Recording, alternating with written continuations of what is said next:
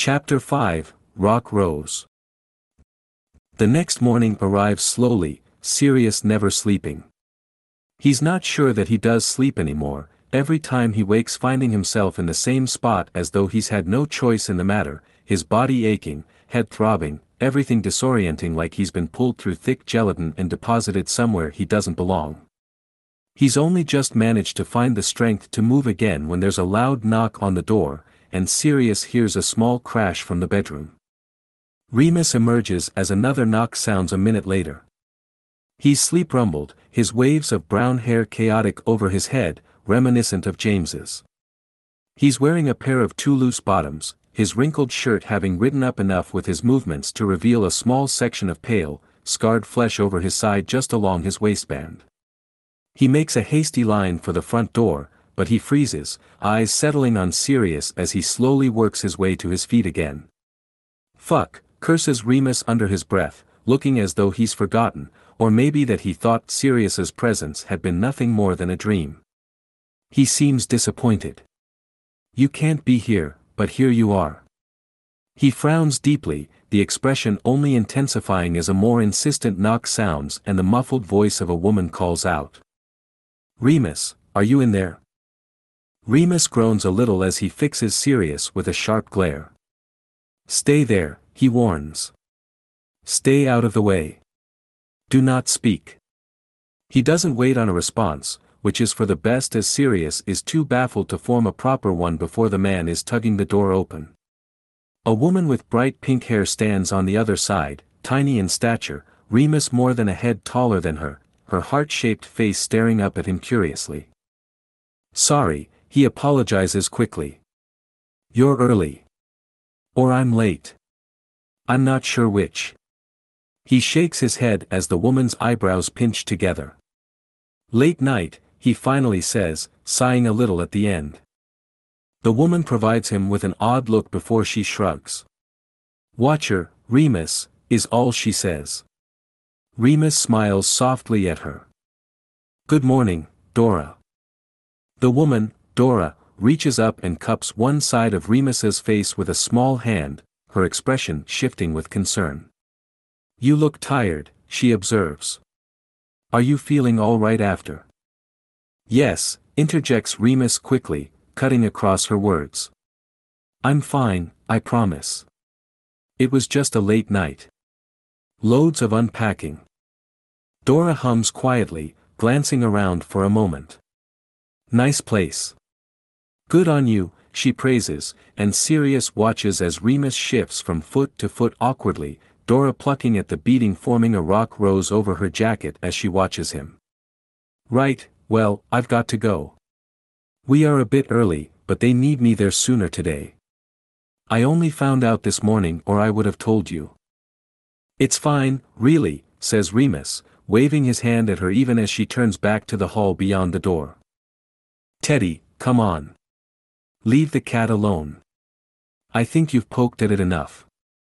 "He's not interested, mate," she calls out, and then a boy with bright blue hair is appearing in the doorway, barreling forward and into Remus before he stops, Remus grunting a little from the impact even as he laughs, the action lighting up his face.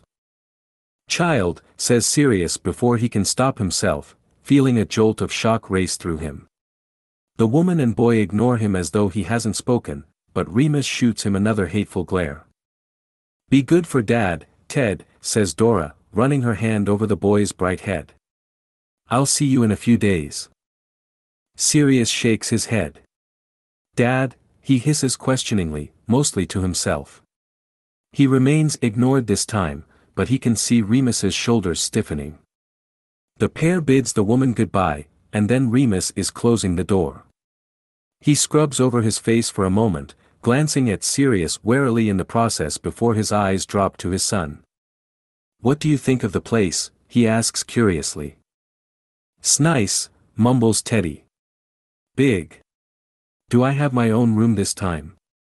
Something in the excitement of the inquiry hits Sirius in the chest even as Remus's eyes flash oddly, a forced sort of smile tugging into place on his mouth. "You do, yeah. Have you had breakfast?"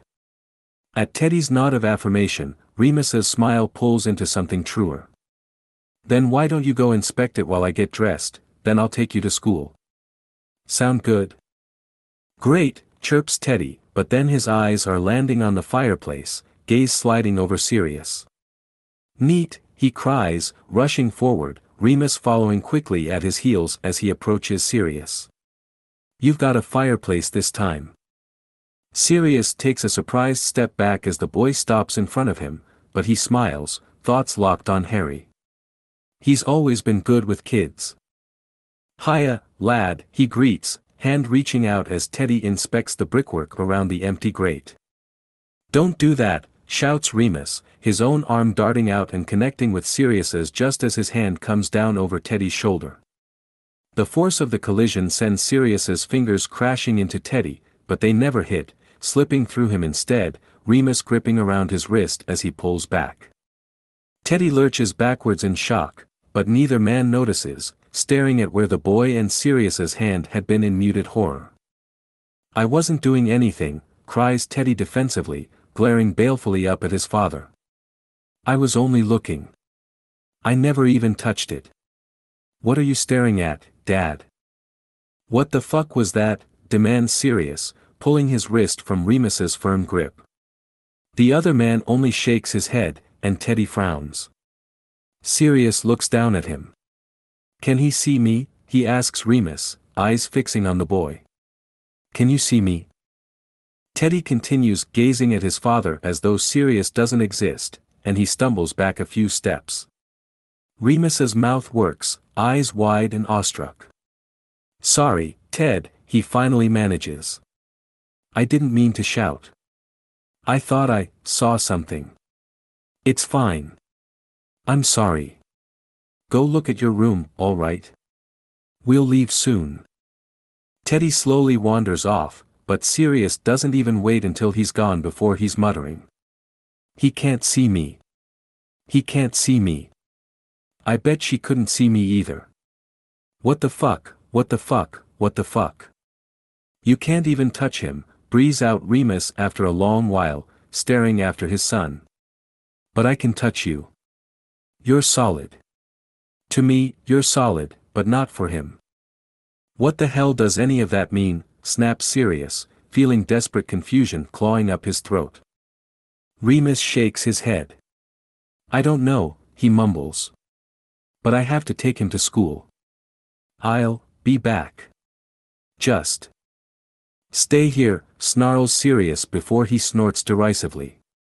Doesn't seem as though I've much choice, does it? Remus doesn't respond, turning and disappearing down the hall, leaving Sirius alone in his bafflement, head spinning and throbbing again, eyes squinting against the pane.